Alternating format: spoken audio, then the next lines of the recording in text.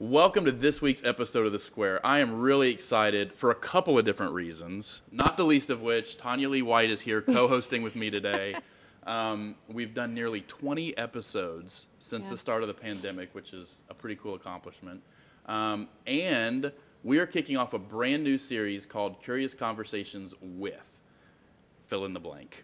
So it's basically where we're going to be talking with experts in a variety of different fields, like the chief science officer from Hypergiant, and just kind of really cool fields that you wouldn't normally associate with architecture and design, but looking at where those lines blur and kind of overlap and how we can learn from each other.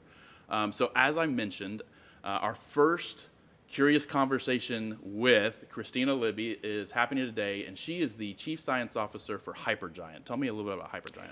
Yeah, and I'm sure, Christina, you'll dive into a little bit more detail, but Hypergiant is based here in DFW. They're an emerging AI company, and they focus on space, defense, and critical infrastructure. And so before we kind of start diving into AI and its applications, I think it would be great if, Christina, you could just tell us, a little bit about what your day-to-day looks like as a chief science officer. That's not a title that I hear very often. Just kind of tell us, what's your day-to-day like, and what's it like at Hypergiant?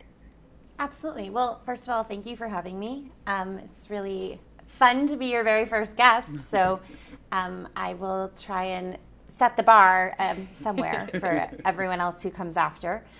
As a chief science officer, I have a really interesting job. So a lot of my job is focused on what is happening in the world, and not just in the world of science, but sort of in the world contextually in general, and trying to figure out what are areas for us to think about. Are there new technologies that are coming that we haven't seen before? Are there new areas of technology that are sort of bubbling up in an interesting way, where maybe we can apply artificial intelligence or something else that we as a company have expertise in, and scale really rapidly in that area. Sometimes I talk about it like being a bit of a puzzle solver, right? So we know that we have some things that work together here, and we have some really good skills as a company, and then trying to look at what is happening in the world and figuring out where maybe our puzzle piece goes in an unexpected way that creates a lot of opportunity for our business. And so what that means on a day-to-day basis is I read a lot, constantly, sort of all the books and the news and what's happening.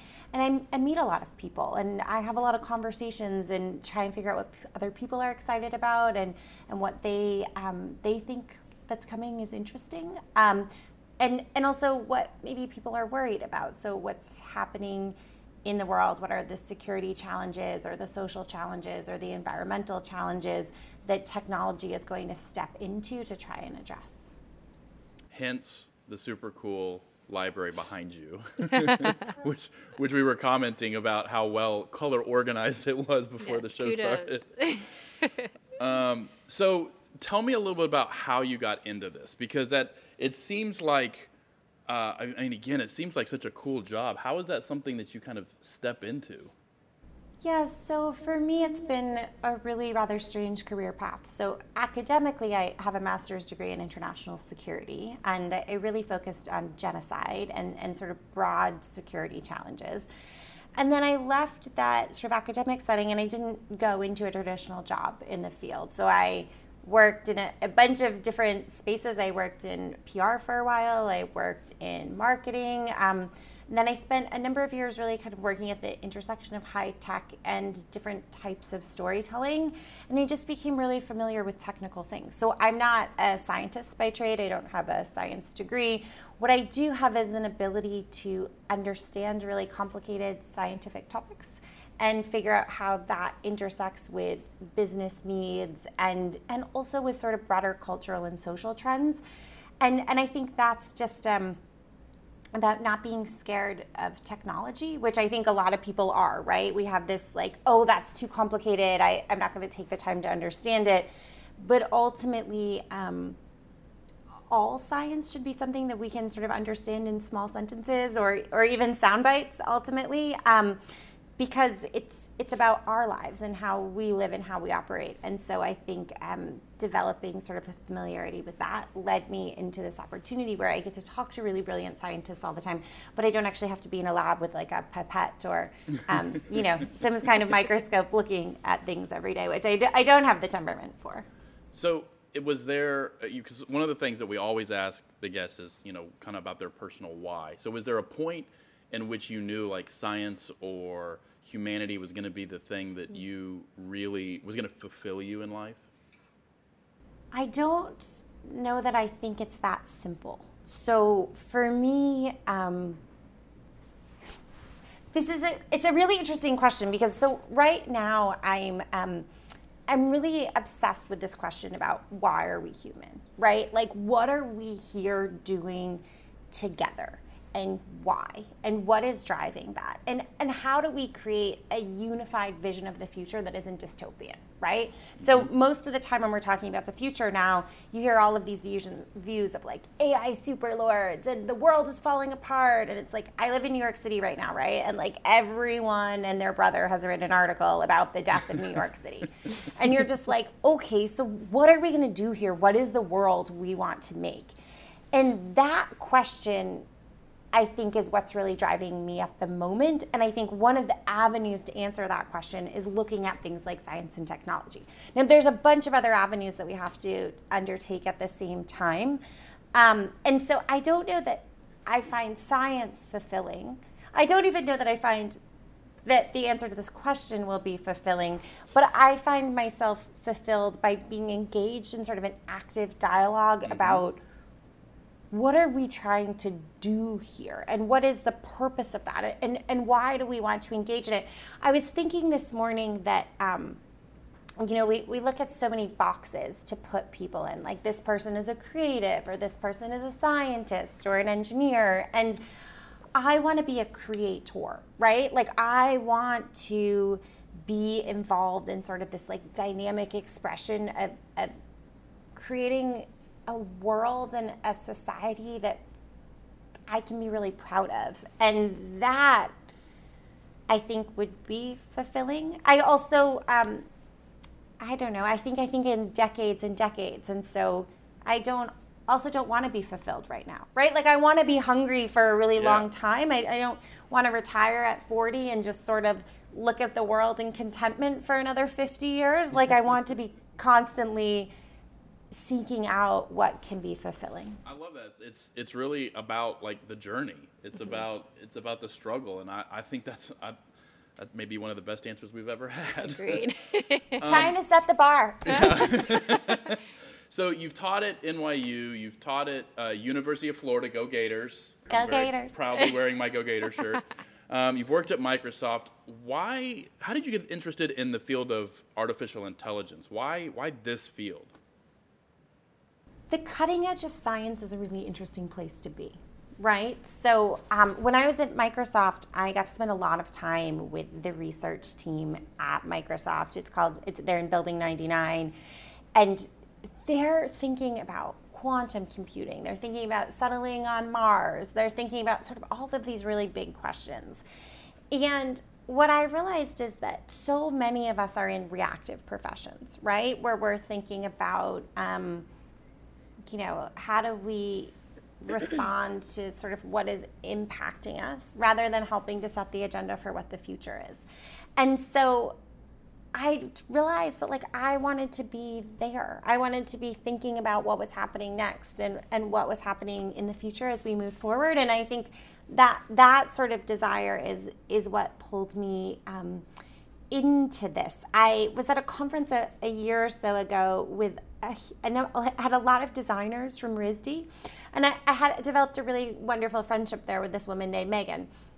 And she was like, your mind is just like a speculative thinker. Like she's like, you just want to imagine like what is possible in the world.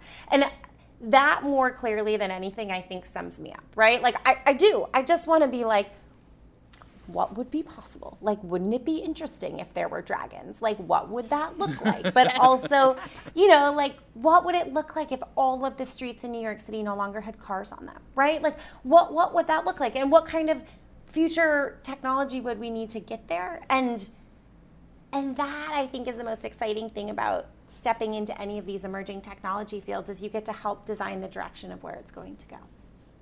Oh, that's so awesome. Yeah, love that. And we have spent some time when we were preparing for our Curiosity report looking at these technologies like AI. We geeked out over quantum computing. I mean, kind of a little trepidation dipping our toes into something like that. But just, I think what you were saying really resonates with us, is that we want to be a part of how that technology, the direction it goes in, rather than being in reactive mode. Because a lot of what architects and designers do are these kind of long-term plans and visions, airports and cities and these massive pieces of infrastructure. And you kind of hinted at this earlier, and so I'm glad that we can kind of step back into this question, is that there's a lot of AI is a loaded word. There's dystopian science fiction futures that are often associated with it. But what exactly, let's just step back. What is artificial intelligence, if you had to say it in kind of like an elevator speech? And what are some of the challenges around it? Yeah. Right now, when we talk about AI, what we're largely talking about is machine learning, which is around data prediction, right? So it's using data to make predictions in the future.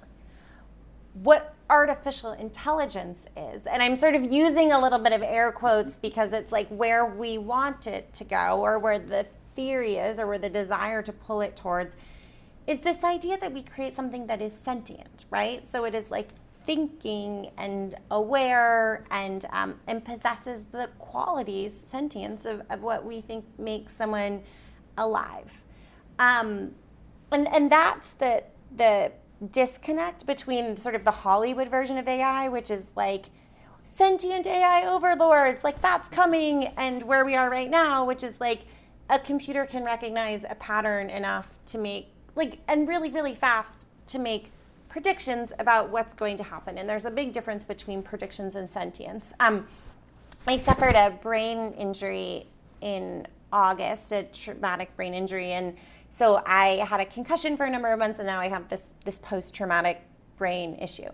And what was very interesting is going to all of these doctors and realizing that we don't understand how the human brain works, right? So I sustained a massive blow to the front of my head, and the doctors are well, it could present in all of these different fashions, right?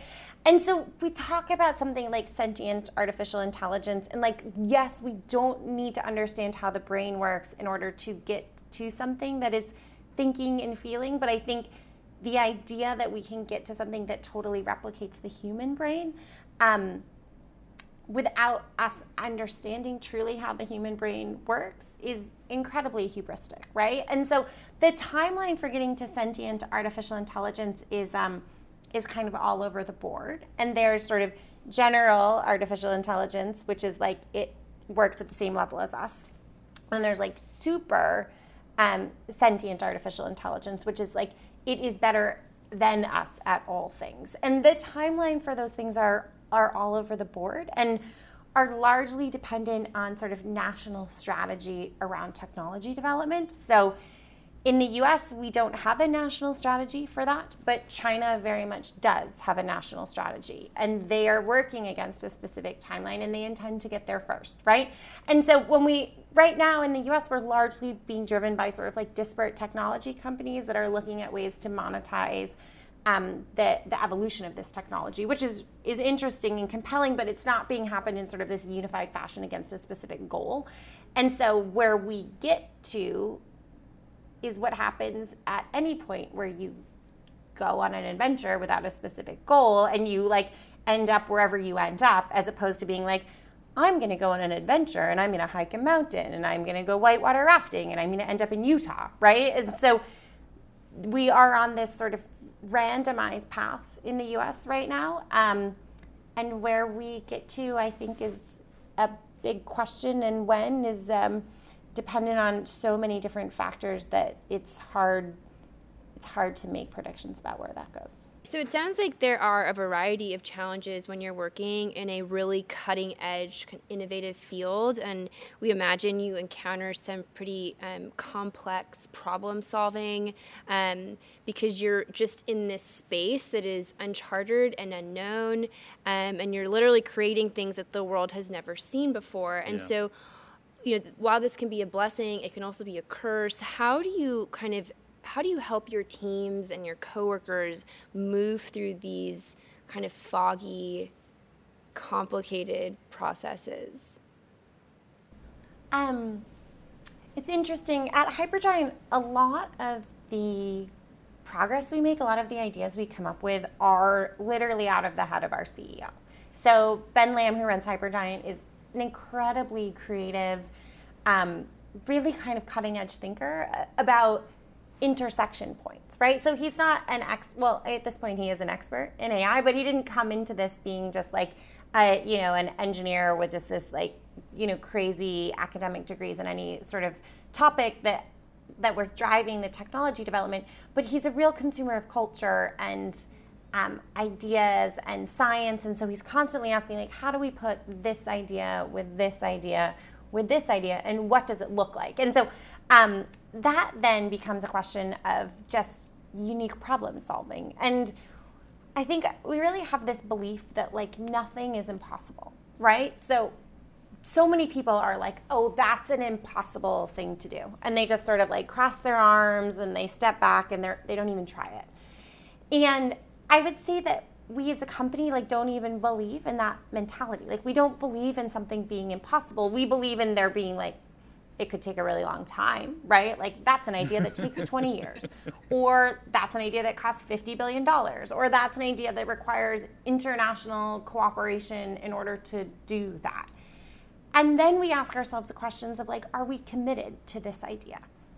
And if we're committed to it, even though it takes 50 years or it costs $50 billion or we need 50 heads of state to agree to it, then it's just a matter of how many different ways can we make that happen? So $50 billion is an accessible amount of money for the right idea and the right level of cooperation, and if the world needs it badly enough, right? Or getting all of those heads of state to agree to something you can do for the right idea and the right time. I think the big thing to that kind of problem solving is just not seeing hurdles as something to stop you, but seeing hurdles as a puzzle that you're trying to figure out a way around. And that's exciting, right? It's everyone comes across a bunch of roadblocks, and what you do with that roadblock is, I think, a big signifier of your personality. And I would say we as a company have this cultural personality that's roadblock. Are we going to walk around it? Are we going to jump over it? Are we going to build a time machine and go back in time and find a different way, right? There's a way around something. And I think to kind of encourage that in people is about creating a culture of that sort of method of thinking, right? Which is, yeah, it's hard and it's weird and it's strange and it's going to feel uncomfortable, but we're going to try and figure out a way around it. And to do that is, I think, it's an ideation question. It's just encouraging creativity and diversity of ideas and letting the weird ideas stick in the room. And I think that's how we get through those hard to solve challenges. So I love that there's this kind of intersection / blending of creativity and science, right? I mean, because those things are, I think, so often in conversations they are spoken about in silos, and you guys have blown those silos up, and everything kind of mingles together. So there's actually two questions here. The first are there practical things that you guys do when you hit those roadblocks? You're okay, this is how we're going to tackle this roadblock from a practical standpoint? No. I mean, it's not, we don't have a process, right? It's not first we whiteboard things out and then we do X, Y, and Z other thing. And that can be really hard for people, right? We don't have an established process. And I think if we have a process, it's just comfort with chaos. Yeah.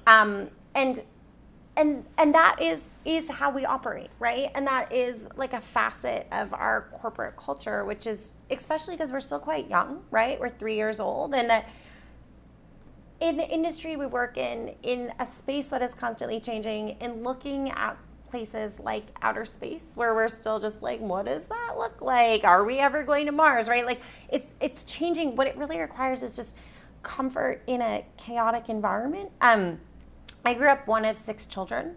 And so I grew up in a household where, like, if you found a quiet corner, good luck. It was probably quiet for, like, when you got there, and then no longer ever again, right? And so I had to learn how to function in, like, a place where 6 kids of, 15 years between us needed different things at all times. We had 2 dogs. We had 3 cats. Like, it was just crazy in a way, but also this functioning organism, right? And everyone was able to meet their needs, or at least attempt to meet their needs, or work together to meet their needs within that space. And so I often think of a company that is growing up in the same way that you have this really chaotic house. And in your home, like, processes for solving problems feels unnatural, right? It feels so corporate to instill that, instead of trying to instill, like, comfort within a situation that is constantly fluctuating and bending and morphing. I would say, though, if there's one thing that I have really come to in the past, like, year or 2 years about those situations, it's that you have to do your personal work first, right? Like, become a person who can have hard conversations with people. Become a person who's comfortable dealing with other people's emotions. Become a person who understands that your personal reaction to a moment is not necessarily the thing that moment needs. And then figuring out, when that's figured out, sort of every scenario becomes a lot more just manageable, right? Yeah. Because you're so comfortable with who you are. And that I really try and encourage that in the people who work for me and the people I work around, which is that, like, if we do our self-work first, then our collective work is just made so much easier, because we're all really secure in who we are. And then ideas are just ideas, and rejection of ideas, that's not a rejection of me. Right. It's just a rejection of a thing I threw out into the universe, and maybe it doesn't work right now, but that doesn't say anything bad about who I am. So for that to work, obviously there has to be a lot of trust, which I think is a really unique and kind of lightning in a bottle thing, that it's something when you have it, you know you have it, and when you don't have it, you know you don't have it. What happens, though, when you try to translate that into something that, at least at this point, doesn't have feelings, like AI? Like, for example, how can you take creativity as a challenge? I think AI a lot of times there is a straightforward path to how it can do recognizing patterns and repetitive tasks and that kind of thing, but can you teach AI to be creative and collaborative when you're working on a different level with something that may or may not have trust? You know what I mean? So I have a dog. I have a giant dog. He's 100 pounds, a 100-pound sheepadoodle. So he, like, looks like Nana from Peter Pan, and sort of, like, acts like the dog from Scooby-Doo. And I trust this dog, right? But this dog and I we don't have the same language, and we don't communicate the same way. And the reason that I trust the dog is because I have developed a relationship, right? I have, like, trained it to work for me and with me. And so we have this really mutually beneficial relationship. And my dog goes everywhere, right? Like, at every cafe, my dog rides the subway. I fly with my dog because we have a really close relationship. But can I teach my dog to be creative?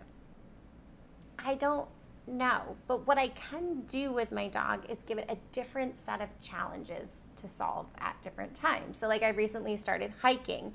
And when my dog is attempting to hike or go through sort of like a difficult challenge, I don't help him. I, like, try and wait and see how he can figure it out. But I do expose him to these instances, right?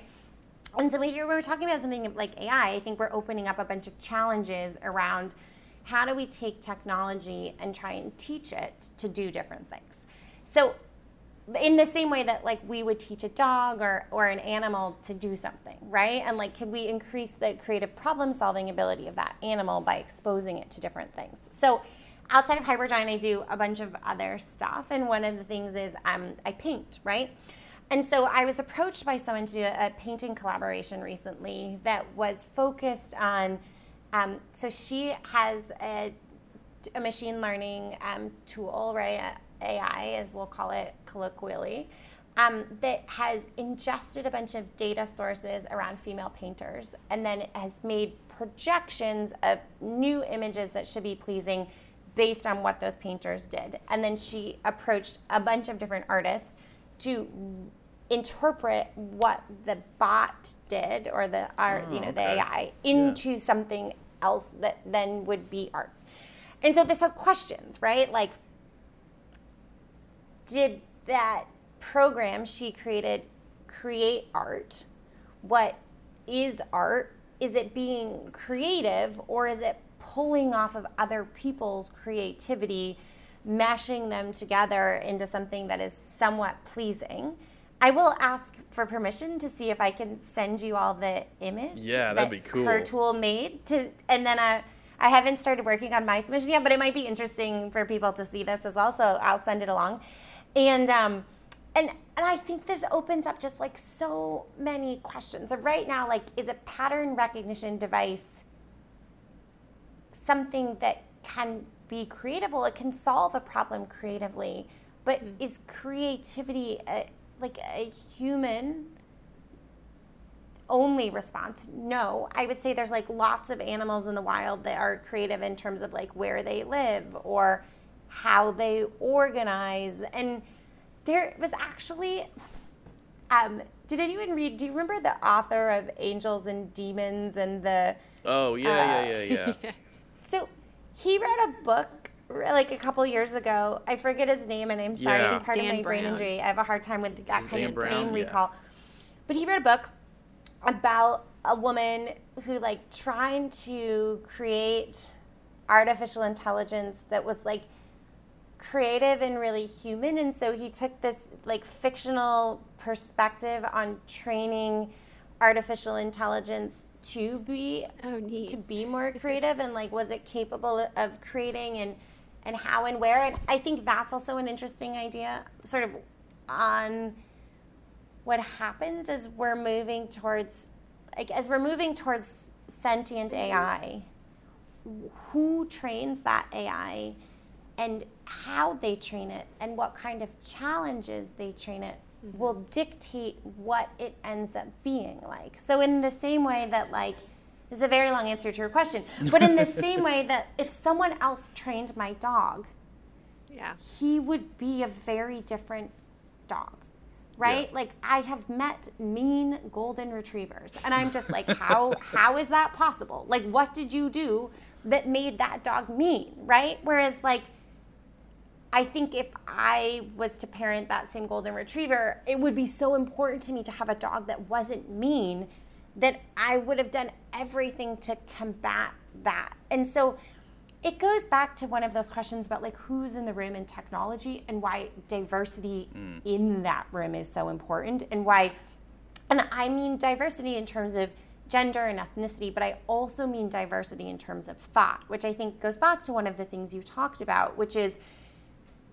science gets a bad rap as not being a creative field. I think it is incredibly creative, but the people who go into science are often divorced from people who go into creative fields. And so, but we need people who have an extreme appreciation of sort of creativity and innovation and all of the different aspects of what makes something whole and capable. And so if we think there's going to be a future in which we build a technology that is as smart or smarter than us, then we need to think about developing it not as like breaking through in a science, but I believe as like a parent who is challenging and training a child. And like there is so much responsibility that goes into that that's why it has to be a cultural conversation. Like, we can't rely on technologists alone to be responsible for the future that we want. We need to be,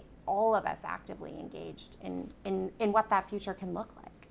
So I think you bring up some really interesting points about science often being divorced from creativity. And at Corgan, we are architects and designers, and we build the built environment. What we've seen in the last few decades is this kind of blending of the physical environment with the digital environment. And a simple example of that is like a digital kiosk of departures and arrivals at the airport, right? That is the digital environment and the physical environment coming together, or a Google Maps interface where you're walking through a city and it's taking into account the physical built environment. How do you think AI can help us kind of develop really seamless user experiences in something like the built environment? Well, I think that's a huge question. There are a lot of different ways to think about that, right? So as we think about a future of artificial intelligence, there are theories that someday in the future we'll each have our own sort of individualized AI, and it will know tons of things about us, right? So it'll know I'm going to go on vacation, and I need to buy a new swimsuit, and I need to book a hotel room, and my personalized artificial intelligence will interact with Macy's, and it will interact with Marriott, and it will book all of my experience for me without me really having to do anything, right? So there is this interesting way, even when we think about sort of traditional marketing practices now, right? Like, how important is a Macy's website in a future where I personally don't search it, but like a personalized AI searches that experience for me. It doesn't need visuals and all of this sort of text and data. It's looking for other things, right? It does actually need all of that information, but not in sort of the layout or the web design that we need it to be at now. Or when we talk about something like 5G, and we talk about different form factors and information in different places, and how does that become faster? How do we have spaces that know more about us and in different ways? I think one of the things that we spent a bit of time in the fall thinking about in regards to this topic was we thought a lot about lunar homes. Like, what would that look I was like? hoping you would bring up space. What? I was hoping you would bring up space. Oh, yes. So we did this interesting project, and we were working with a design firm out of the Netherlands called MVDVR. And they put out this book called Barba, which was about the space around you. And one of the questions that you really have to think about in like a lunar capacity or some place where you are trapped in a space and you can't get out is actually how you pattern your day, right? And so right now, most of us are, well, in a COVID world it's different. In a pre-COVID and possibly post-COVID world, your home's empty for the majority of the day. And then your office is empty from 5 to 9 a.m. That's weird. That's a lot of empty space, right? And so AI can be used for something like recognizing the pattern of how when we live our lives, and then offering a different idea of what that experience should be like. Like, are we moving to an era where our physical home shouldn't be as big, or it should be located in a different way? Or like when we think about something like being on the moon, does our space, like, what if we could develop a different kind of like solution that almost could expand and contract around us, right? And then those two spaces, right? Like if two people came together, the material around them could merge together and create like a small room bubble, right? Like, we don't know what that material is like now. It doesn't mean it doesn't exist. It just means it's something that we haven't quite figured out yet. But that idea of like, what are the patterns for our lives, and how do we want to live them? Like, do I psychologically need my office to be a different place than my home? Or is that psychology just a holdover from when we were factory workers and that like we needed that distance? Like, now that I'm an information worker, am I kind of always thinking about my job? And so do I need difference in physical space? Or how do I pattern my life, and what could those patterns look like? Like, I just think the interesting thing about the constant sort of changing way that we're working and living at the moment is that we don't know what any of these technologies can do and how in the future. But what we do have the opportunity to say is, it's very important to me to have a workspace that is separate from my home space, or it's not important to me at all. Like, or I want to be in an urban environment that is very walkable and very green and very engaging, or I want to live on a farm and I don't want to touch any people, and I want a life that like works in either of those places, right? And then I think that's like one of the questions about technology that I think, especially in this sort of like design and experience perspective, it's not really about like what technology can do. It's like, what do we want technology to do? And then who can build that technology to solve that problem? Like that's where it starts to get really exciting, is like, tell me the weird thing you want, right? Like what is the weird way you want to live? And then it's like, who out there is thinking about it, and how do we do that? How do we bring that to life and try that out and see if that's a more enjoyable way to be human? It starts to do exactly what you were talking about earlier, which is take it from a point of view of, oh, well, that's impossible, to, well, it's just a roadblock. What if that wasn't there? How do we get around it? And kind of dream a little bit. Yeah. Like, what if we didn't have houses? Right? Like, do I need all of this stuff? Do I need these rows of books behind me? Like, maybe I need them because I have a brain injury, and so I need the reference material, right? But like, also maybe I don't if I started to categorize that information in a different way. And if I didn't need a home, like if I didn't need all of this space, like how would I live? Like what would keep me dry from the rain? Like, what does that organism look like? And is it an organism, right? Like, could it be like a living thing? And what would that feel like? And like, could that sort of sequester carbon in a different way and use fewer resources? And like, can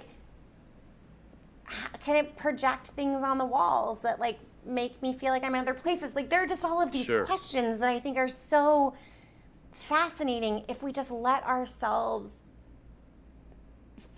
explore the chance that like it doesn't have to be the way that we see it right now. Well, Christina, we could have this conversation for hours. Yes. And I have a feeling a lot of people would probably listen for hours. But what if we'll have you come back? I can't wait to hear more about the art project. I am super fascinated with that and how that is going to be really an interesting example of how AI and creativity are going to pull together and work and kind of commingle. But thank you so much for being with us today. I really, really appreciate it and sharing all of your knowledge and kind of experience.